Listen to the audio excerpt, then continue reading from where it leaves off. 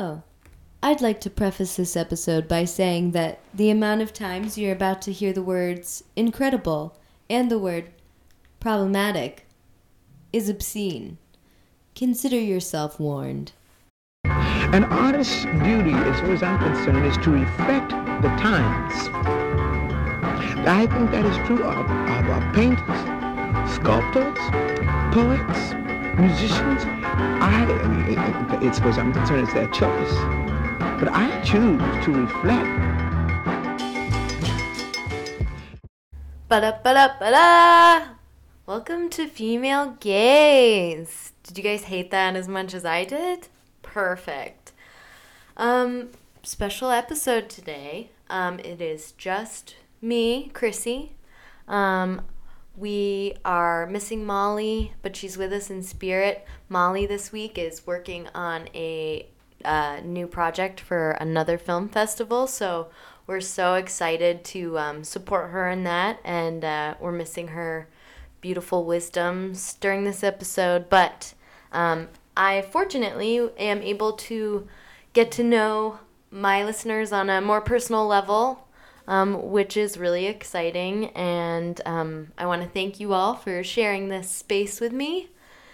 So let's get down to it. I'm Chrissy, if you don't know that already, co-host of Female Gaze with Molly, and so brass tacks is I love film so much. It's everything to me. It's what I geek out about. It's what I escape to. I think Molly put it perfectly last time during one of our first episodes. We were discussing why she and I gravitated towards film so much, and she put it perfectly. I think it's because both of us, we're creatives by nature, so that's a big piece of it, and then B, when you struggle with mental illness and things of that nature, it is a beautiful escape.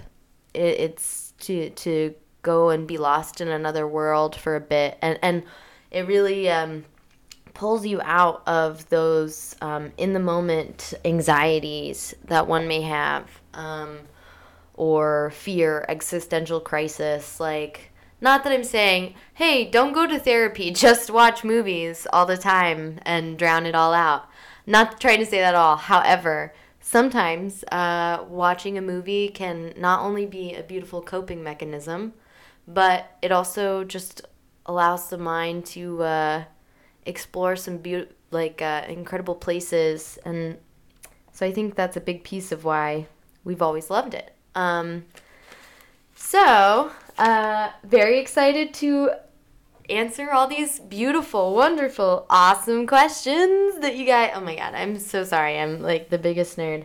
But you guys sent some really incredible questions, and I am so excited to talk to you about them and why film is a part of me. And so let's dive right in. So our first question is from Eka. I know Eka from Hastings. Incredible person. Anyway, her question is, what genre do you gravitate towards and why? And I love this question specifically because of how changeful it is. If you had asked me this question back in like mid 2000s, I probably would have said, like dramas and romances primarily, and then like comedy, like indie comedies were like my kind of like my getaway, and then my art was like drama and dramedies and romances and things of that nature. So now, however, if you were to ask me, honestly, I love surrealism. I just love the bounds of the human mind, and by bounds I mean lack of them. There are none, and so I find surrealism to be like such an incredible genre. Horror is a big piece of that, and I love horror. I used to be a very scared kid. I could never even see a trailer for a film or I'd freak out. That like a horror film. And then I was doing community theater in like middle school. And we were in this, or no, I was not in this play, but I had several friends from the community theater that were in the play. And by working behind the scenes with them and also just hearing their experience with it, it was a Halloween show, and it took a lot of like the scary creepiness out of the show itself, like being behind the scenes of it. And that moment kind of just took away all of my fears around horror. Well, that's not entirely true, because, I can still watch a horror film and leave feeling unsettled and definitely be thinking about it for days afterwards and maybe have a little issue sleeping that night. But I approach it now with such a curiosity versus like just accepting it at face value and like, this could happen, I could get murdered. No, so that's that's not where I am anymore.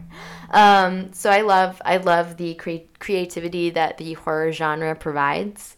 However, I'm still such a sucker for like a good drama, good romance. Honestly, when you get down to it, it's story with a cherry of originality. Originality obviously plays a much bigger piece than just cherry on top. But, the writing and the dialogue and the nature of stories is why I gravitate towards specific movies. So it is kind of hard to limit yourself. But I think, the creativity that not only with like concepts, but with like special effects and visual effects and things of that nature that horror provides is really interesting. Is it going to be a genre that I work exclusively in? Definitely not. I would never limit myself in that way, and I think there are a lot of stories to be told in many facets and fashions. So, great question. Thank you so much. And she actually sent another really brilliant question. This is also from Eka. What was the first film to make a big impact on you, and does it stand the test of time for you? Excellent question. First, like big, like film. I want to do like a cinephile impact, because there were films as a kid that I loved, but I feel like for the nature of this question, I want to focus more on like movies that made me want to become a filmmaker. And I would say definitely. Oh man, this is such a hard question.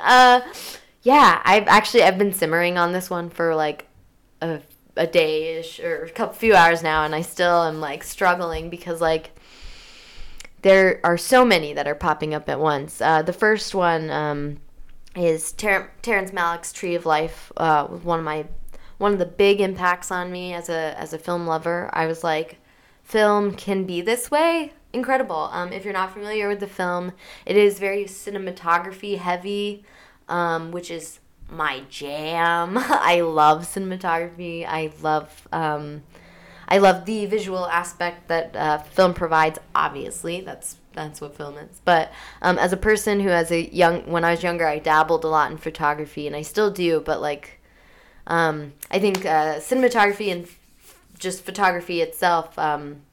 If you're a lover of the art of photography, you're going to end up grasping onto cinematography specifically. Terrence Malick's cinematographer knocks it out of the park. I loved his just doesn't give a single shit about the traditional storytelling aspect of things. And Tree of Life is one of those.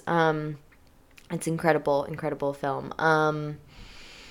Highly recommend. Another film, and I do believe it withholds the test of time. One film that I actually watched recently that I have a little bit of a different feeling was Jane Eyre. I believe it was 2000. Ooh, pardon me, everyone. I'm looking this up as we speak. Jane Eyre, 2011. That film. I was obsessed with that film. Again, costume design, acting, cinematography, the color palette of the film, the writing, which the writing is Bronte, since Charlotte Bronte, so of course it's going to be great dialogue because it came from a Bronte sister. So it was just an incredible film altogether. However, upon rewatching it, the film itself as a film holds up. My feelings towards the male lead in the film, the romantic interest that you're supposed to be fawning over, turns out he sucks. And he always did. It's not like it's a new thing. He always sucked. That's part of Mr. Rochester as a character. But it really hit me this time as to, like, I really romanticized, like, his and Jane's relationship in the film. And I don't feel that way at all anymore. Now I'm like, oh, girl, get out. Don't even waste your time. He doesn't see your worth or your value. He called you ugly to your face. Like, no. No. Still, highly recommend the movie overall. Like, anyway, it's still a brilliant story, brilliant film. So yeah, that's just a touch. I could give you so many more. My life is consumed by movies. So I'm sure more will come up as the podcast continues as well. But that's all I got for at the moment. But again, excellent questions, Eka. Thank you so much. Here's a fun one. This comes from Kenneth. Best Heath Ledger film. Yes. Okay, Heath Ledger. You know, as a millennial who's attracted to men, excellent man. I think a excellent actor too. And I think a lot of like, I think if I were to say that his best film would be dependent on what moment in time you were to ask me. Because if you were to ask me as a kid, obviously I would say 10 Things I Hate About You. I was really, interested in him. Maybe not so much as an actor, maybe more so as a commodity, which is terrible. But this is also what female gaze is about, is recognizing your own problematic behaviors. And, definitely I think I made some films bigger in my head because I was just obsessed with the actress or actor in them versus the actual quality of the film itself. But obviously, I think most of us can agree Heath Ledger's Joker is timeless. Like, brilliant acting. He knocked it out of a park, and that feels like such a complicated statement because if you're familiar with the aftermath of that film, it took such a toll on his mental health doing that character that he ended up committing suicide. And that is when film gets tricky, when you maybe don't protect yourself so much. And I think that is the challenge that so many actors have to take on when doing quality acting. Like, so much of good acting comes from, like, fully embracing your character's narrative. And that narrative can be, like, a dark, painful, terrifying place at times. And so am I grateful that we got to see that amazing performance on screen? Absolutely. Do I think it was worth his life? Of course not. I would rather not have a Batman film than have Heath Ledger here still making movies with us. But again, it's a complicated thing. There's probably a lot of other factors involved. It probably wasn't solely just being the Joker that made him go to such a dark place. But I'm definitely sure that it didn't help. Also, him in Brokeback Mountain, incredible. And I will circle back to that one because it ties in with another question later. Actually, let's just tie it in right now. Elizabeth sent us a couple great questions. What are your fave LGBTQ movies and why? So obviously Brokeback Mountain was one of the first, like, LGBT movies I ever saw. And it stuck with me. I watched it on my cell phone. No, just kidding. I watched it on my iPod Touch. over and over and over and over again upon the first watching. I had to do it in secret because I come from a very traditional Catholic family, and so I definitely didn't tell anyone that I was like just rewatching Brokeback Mountain over and over again in my room. And it should have.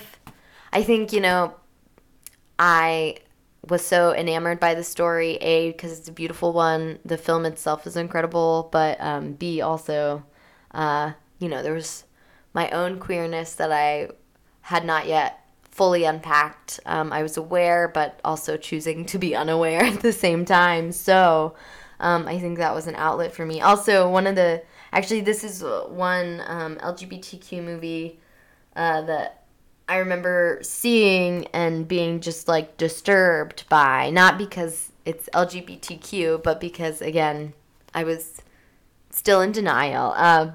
It's called But I'm a Cheerleader. Natasha Lyonne, incredible. It's a comedy, very kind of surrealist comedy a little bit. Fun movie. I haven't watched in a long time, so if there are problematic aspects of it, feel free to let us know in the comments. Other great LGBTQ movies, obviously Portrait of a Lady on Fire is fire. Call Me By Your Name, I love it. I know it has some complicated, problematic aspects to it, like the age difference in the characters, but overall, I really did enjoy the storytelling of it and enjoyed the characters themselves. And the scores and songs provided by Sufjan Stevens, incredible. Disobedience. If you have not seen a good lesbian movie, obviously Portrait of a Lady on Fire, watch that. Then watch Disobedience. Oh, I loved this movie. Another movie where I watched it and I was like, alrighty, I love this film. I'm making it sound very fun and like poppy and flamboyant. It's not. It's a very a hard movie to watch about two lesbians in a Hasidic Jewish culture, which obviously is a no-no. So, but beautiful performances by Rachel McAdams and Rachel Weisz. Yes. Great movie, beautifully shot, beautifully told. Loved it. If you've noticed that I haven't said blue is the warmest color, it's because was I into the film when it was originally released? Of course, so were all of us. However, if you do your research on the film, it's got very problematic aspects, not necessarily in the film itself, but in the ways that it was filmed, in the uncomfortable positions that the actresses were forced to be in. Those were big factors as why I'm excluding it from this list. Another really great one about trans culture, Fantastic Woman, foreign film. I believe it won 3 years ago for Best Foreign Film. Incredible movie. I watched it on an airplane, cried the whole way. Please watch it. Yes, it's subtitled. Get over it. It's incredible. You need to watch this movie about like this glorious trans woman just coming into her own. It's beautiful. Then again, back to Brokeback Mountain, incredible. Well, I keep using the word incredible. Sorry. I definitely have strong opinions about this, and that opinion is incredible. Another, this will be my last for the list today.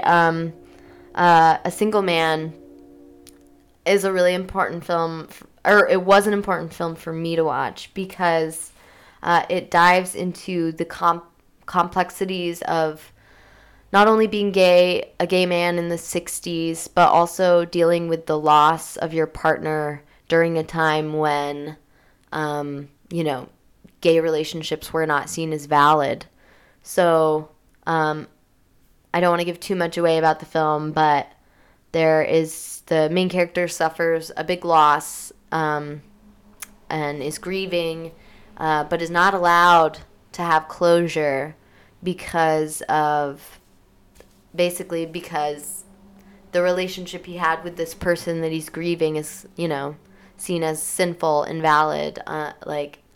even though they were together in a loving relationship for 16 years, and then his partner passes away in a tragic accident, and he doesn't get to go to the funeral, doesn't get to even speak to his lover's parents, doesn't even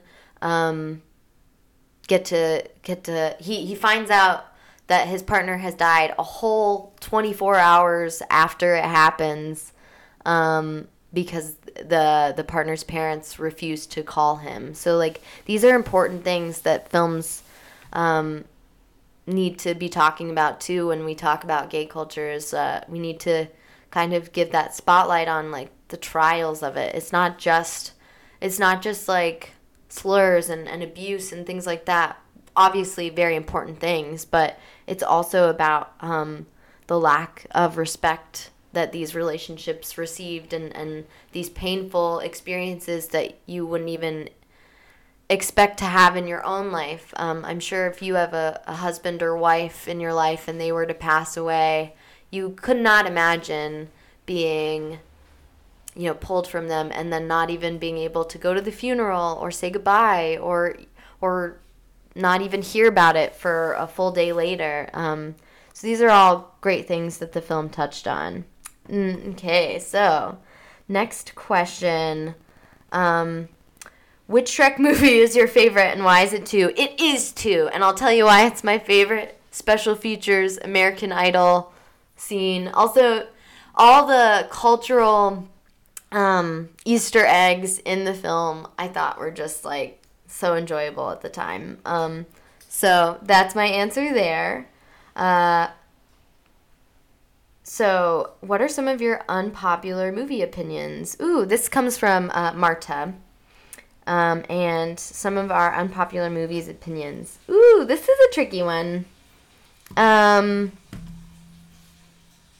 think I'm on the fence about Timothée Chalamet, and I'll tell you why. Is he attractive? Sure. Is he a good actor? I think he can be. If you've seen Beautiful Boy, he's the reason why I'm questioning. Other films he's in, he's good. He's not like a bad actor per se, but he definitely has his wheelhouse, which tends to be brooding, moody boys, of that kind of thing.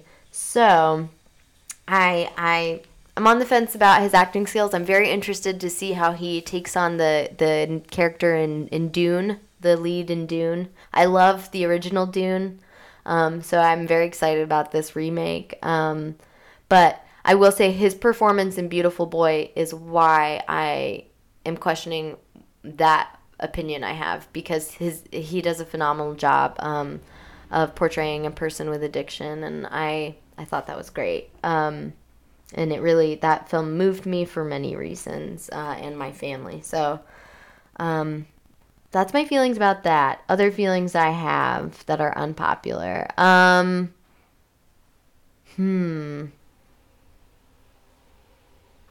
Oh, I know I have some unpopular opinions. I'll come back to it, this one, if something pops up.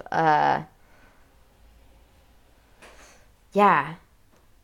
Okay, here's a great question from Patricia. You have the ability to watch film with a creative and critical eye. Is that something you had to train yourself to do, or is it just something that comes naturally? The answer is it's both. I think it's definitely both. Now, for me personally, I don't know what it is. I've always gravitated towards imagery and visuals. And I just remember being overwhelmed by seeing like bombastic things on screen. And I feel like I do view life with a filmmaker's eye, because like I see the sun hit the corner of a window a specific way and I'm like, this would be a beautiful shot. I see like, or I hear the way my sister's footsteps are across the wood floor in our apartment, and I'm like, that could be a great sound. So it's like, I don't know. I think very much a lot of it comes naturally for me personally. However, I feel like I've also grown a lot since I've taken on the identity of a film lover, cinephile, hopefully soon director and filmmaker. I think I have improved my vision and opinions on movies, and my ability to see movies in all of their aspects versus being like, well, I liked this part of a movie, but I didn't like this part of the story, so therefore I don't like it. Or, like, I definitely have a more measured way of looking at films of like, this is what they did well, this is what they didn't do well. And for me, I can usually find critiques and praises for anything I watch. And it really comes down to, if I love a movie, it's just because I had fewer critiques and more praises, and then vice versa. Which is something you definitely can train. Read works from filmmakers. Watch interviews. Watch educational YouTube things online. No Film School is a great resource for something free if you want to just check out YouTube. There are so many podcasts available like this one. Great question. Thank you, Patricia. I feel like this goes in really well in the critiques of a movie. That ties in well with this next question that I have coming from Dylan. Dylan is wanting my honest opinion about Working Girl. She gave a quick little anecdote about her own opinions about it, and I think Working Girl it's a film from the 80s. It's pretty well known, and it's somewhat got the label of being a feminist film, and I think there are definitely feminist aspects, and for the 80s, yeah, it was a feminist film, sure. Can we still call it that today? I'm gonna say a hard no. There are just too many problematic aspects of it that just that they don't drive well with the term feminist. We have women pitted against each other in the workplace, and is that healed in any way at the end? No. Like, it's we hate successful women. We love women who are underdogs. Like, that's very much the vibe of the film. Like be an underdog and work your way up. And if you are successful already, you're unlikable. And also, all the male characters in it are disgusting. And I am so sorry. I hope that doesn't offend any men that listen to this podcast. But Harrison Ford plays the love interest. The first scene that you see him in, he immediately gets the lead character drunk, with the intention of taking her home and sleeping with her. He does this knowing that she doesn't know who he really is, and she has an interview with him, or a meeting with him, about a big deal the next day. So we already have a lot of problematic things there. So, Dylan, short answer, I didn't love this film, really. Were there some great one-liners, some good, feminist zingers? Absolutely. Overall, I'm going to say it's a flop when it comes to a feminist film, and that might actually tie back into unpopular opinions. I don't think it's that good of a movie. So that's where I stand on Working Girls. But yeah. All right, here's another great question from John. John asks, do I have a favorite cinematographer, and if so, what do you think is their best work? I do have a favorite. I mean, I have several cinematographers. I also want to make sure I have time to get to all of the questions. So I would say my top cinematographer all time is Emmanuel Lubezki. And if that name's not familiar to you, he did all of not all, I think the majority of Terrence Malick's films. Actually, it may be all now that I'm thinking about it. So he does most of Terrence Malick's films with him. I would say Tree of Life again, and New World, both two movies with incredible cinematography. The Revenant, he did The Revenant. Birdman. I would say Birdman. It might, and I know that's such a obvious film boy answer, but come on, guys. It was like filmed in one shot. That's incredible. And you know, it wasn't fully, the whole movie wasn't just one take, but it pretty much was. And I think there was only one cut in the whole movie. There may have been two, but I'm pretty sure it was just one. Anyway, Birdman is insane. Love that movie. Love that cinematography. Revenant, also incredible cinematography. Took my breath away. But yeah, if you are a cinematography lover and you haven't seen Tree of Life, watch it. Watch that, and then watch A New World. By both by Terrence Malick and with the cinematography by Emmanuel. Thank you for that question. I will also say that the cinematographer that I talked about on Mandy, I think that's really his only first big feature that he's done, but he's just from that alone, I'm like, are you my new favorite cinematographer? I don't know. We'll find out. Anyway, so yeah, very excited to see more of his work as well. So thank you for that question, John. All right. What other? I know I have so many more questions. All right. Jenny asks us what we think about music in movies and how it makes me feel. Atmospheric versus playlist, that kind of thing. Yeah. Oh my gosh.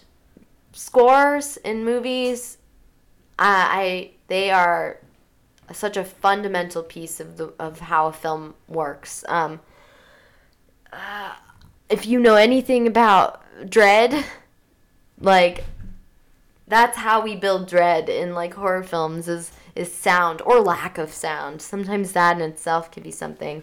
Again, sorry to keep bringing up Mandy. I guess it made an impact, but Johan Johansson, just as a score, a musician and score writer in general, incredible man. May he rest in peace. Also did Blade Runner, the new Blade Runner film with Ryan Gosling, but his score in Mandy, just haunting. Do I prefer scores over playlists? That's a really great question. I actually don't know the answer to that because I would say it's heavily dependent on the film itself. Yeah, I would say it depends on the film. Like, would a soundtrack playlist jive well in a movie great example. Quentin Tarantino, a lot of his films are less of score and more of just like, you know, great songs, things like that. Searching for words here. But he also does amazing scores as well with Ennio Morricone. I know I'm botching his name. That's why I'm sliding through it. Ennio. But Ennio is another great musician, and his work is timeless. He is the like beauty in every spaghetti western. I think he carries those films more than the actors do. So yeah, I would say Ennio is a great one, but it really depends on the atmosphere of the movie. And then you have musicals where they are you know, original works, and they're not necessarily scores, but they're songs and they're fun. Do I love a movie that has a great playlist that I can, you know, just add on Spotify and listen to? Absolutely. I don't love this movie, but I do love the playlist, the soundtrack of it. It's Perks of Being a Wallflower. I loved the book, did not like the movie, loved the soundtrack. All right. Next question. Thank you, Jenny. I'm trying to think. There are so many. You guys are so awesome, for doing this. Here's a really great one. This comes from Anna, and she says, what do you think of the hero's journey, and which movies defy that story arc? I've been stuck on this question for a minute, and I'll tell you why, guys. Because the hero's journey, and maybe I need to do like more in-depth like research and write a thesis on it to know for sure how I feel, but hero's journey is implemented in most films, I feel like. And as I was doing research, if you're not familiar with the hero's journey, it's very much, just to give you a quick idea of it.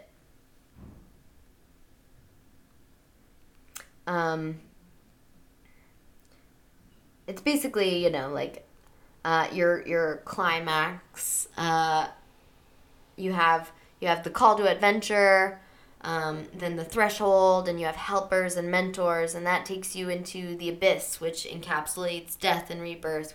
Basically, hero's journey is, your call to action. You do your journey. If you're the protagonist, you hopefully become changed at the end, and hopefully for the better. So I feel like there are aspects of that in so many films, even in films that a lot of people don't consider to be hero's journey films, like Pulp Fiction. It's a non-linear film, so a lot of times it's considered not a hero's journey film. However, even though it's through vignettes and we're just getting subtle looks into each story, I feel like it is a little bit of hero's journey because we do have Bruce Willis's character, having to deal with the imp, and like that seems like his conflict, and he comes through it and is definitely changed by it at the end. So this was a tricky question for me, and I think what I love about this question is what it means, and it means that we need more films that maybe defy this genre of or like these types of like just story arcs. Incredible writer, filmmaker, and actress Brit Marling. She made The OA, which is one of my all-time favorite series on Netflix. Unfortunately, it was canceled. Boo! We hate women, apparently, that make good work. Great series. Highly recommend. But she mentioned in a essay that she wrote fairly recently that like hero's journey very much feels like the male orgasm, where it's like a build up, bleh, and then like yeah. And I love films that don't necessarily have that, or just like films that are just streams of consciousness films, like Linklater. A lot of his films are streams of consciousness. You have like the Before and After trilogy with Ethan Hawke, and I love that series. Highly recommend as well. And then like Boyhood, another kind of stream of consciousness movie. Dazed and Confused. Dinner with Andre is one that I would consider like a stream of consciousness film. There's a lot of them that I'm not thinking about now, but I think this is a great call to action. Future filmmakers, let's defy the hero's journey. Let's see what we can do creatively to expand. So excellent question, Anna. Thank you. Here's a fun one. Is Ursula actually the hero in Little Mermaid? Okay, this comes from Kenneth. Kenneth, this is a really great question, so I'm going to be blunt and honest. I haven't seen Little Mermaid since I was a wee one.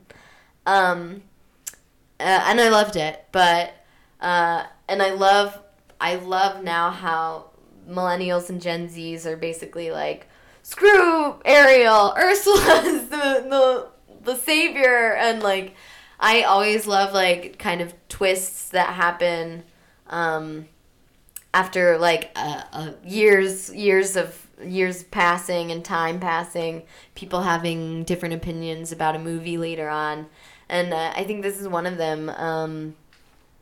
However, I'm gonna say no, and I'll tell you why.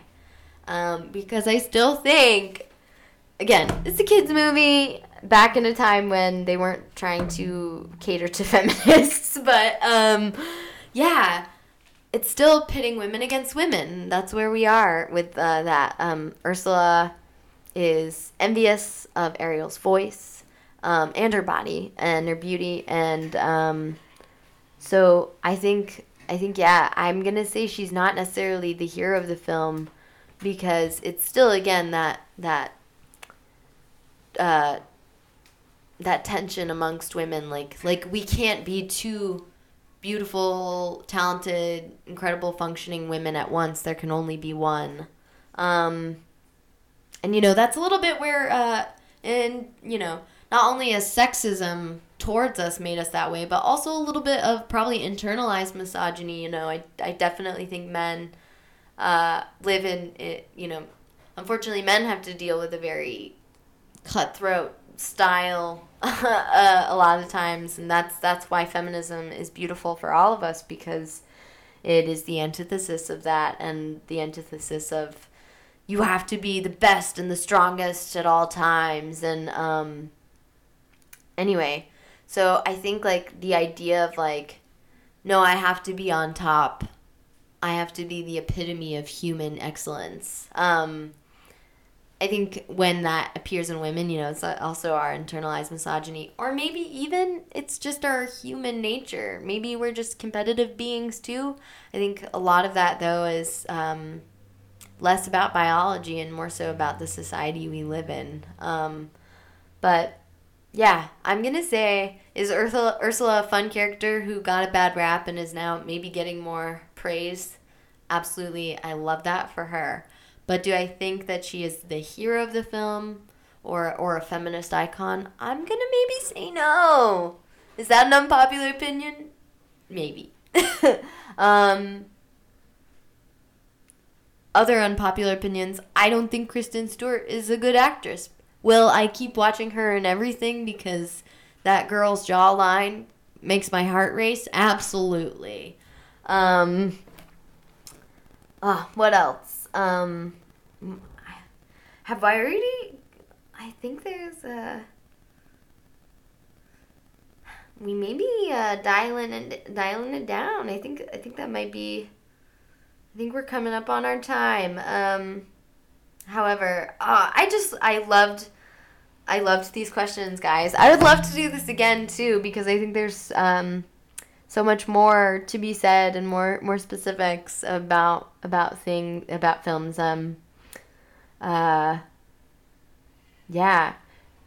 Here's an unpopular opinion not related to film. I think Cats the musical is fantastic, and I know that makes me like probably the scum of the earth. I do not care. I love that movie. It made me everything who I am today. All right. Well, thank you so much, guys. This has been a really fun episode. I've really enjoyed getting to just kind of chat with you in what feels like somewhat of a one-on-one basis about movies, about stuff like that. If you would like us to do an episode like this again, I definitely think we should do one with Molly. And if you'd like to see more interactive episodes like this where your voice is heard, we would love to do that with you. Thank you so much, and I can't wait to talk to you guys again. Look forward to chatting about our next movie with you. Keep it real, keep it safe, keep it feminist. Have a good night. So I don't think you have a choice. How can you be an artist and not reflect the times? That to me is the definition of an artist. The music for today's podcast is The Definition by CJ. You can find more of his music at cjmakesbeats.bandcamp.com.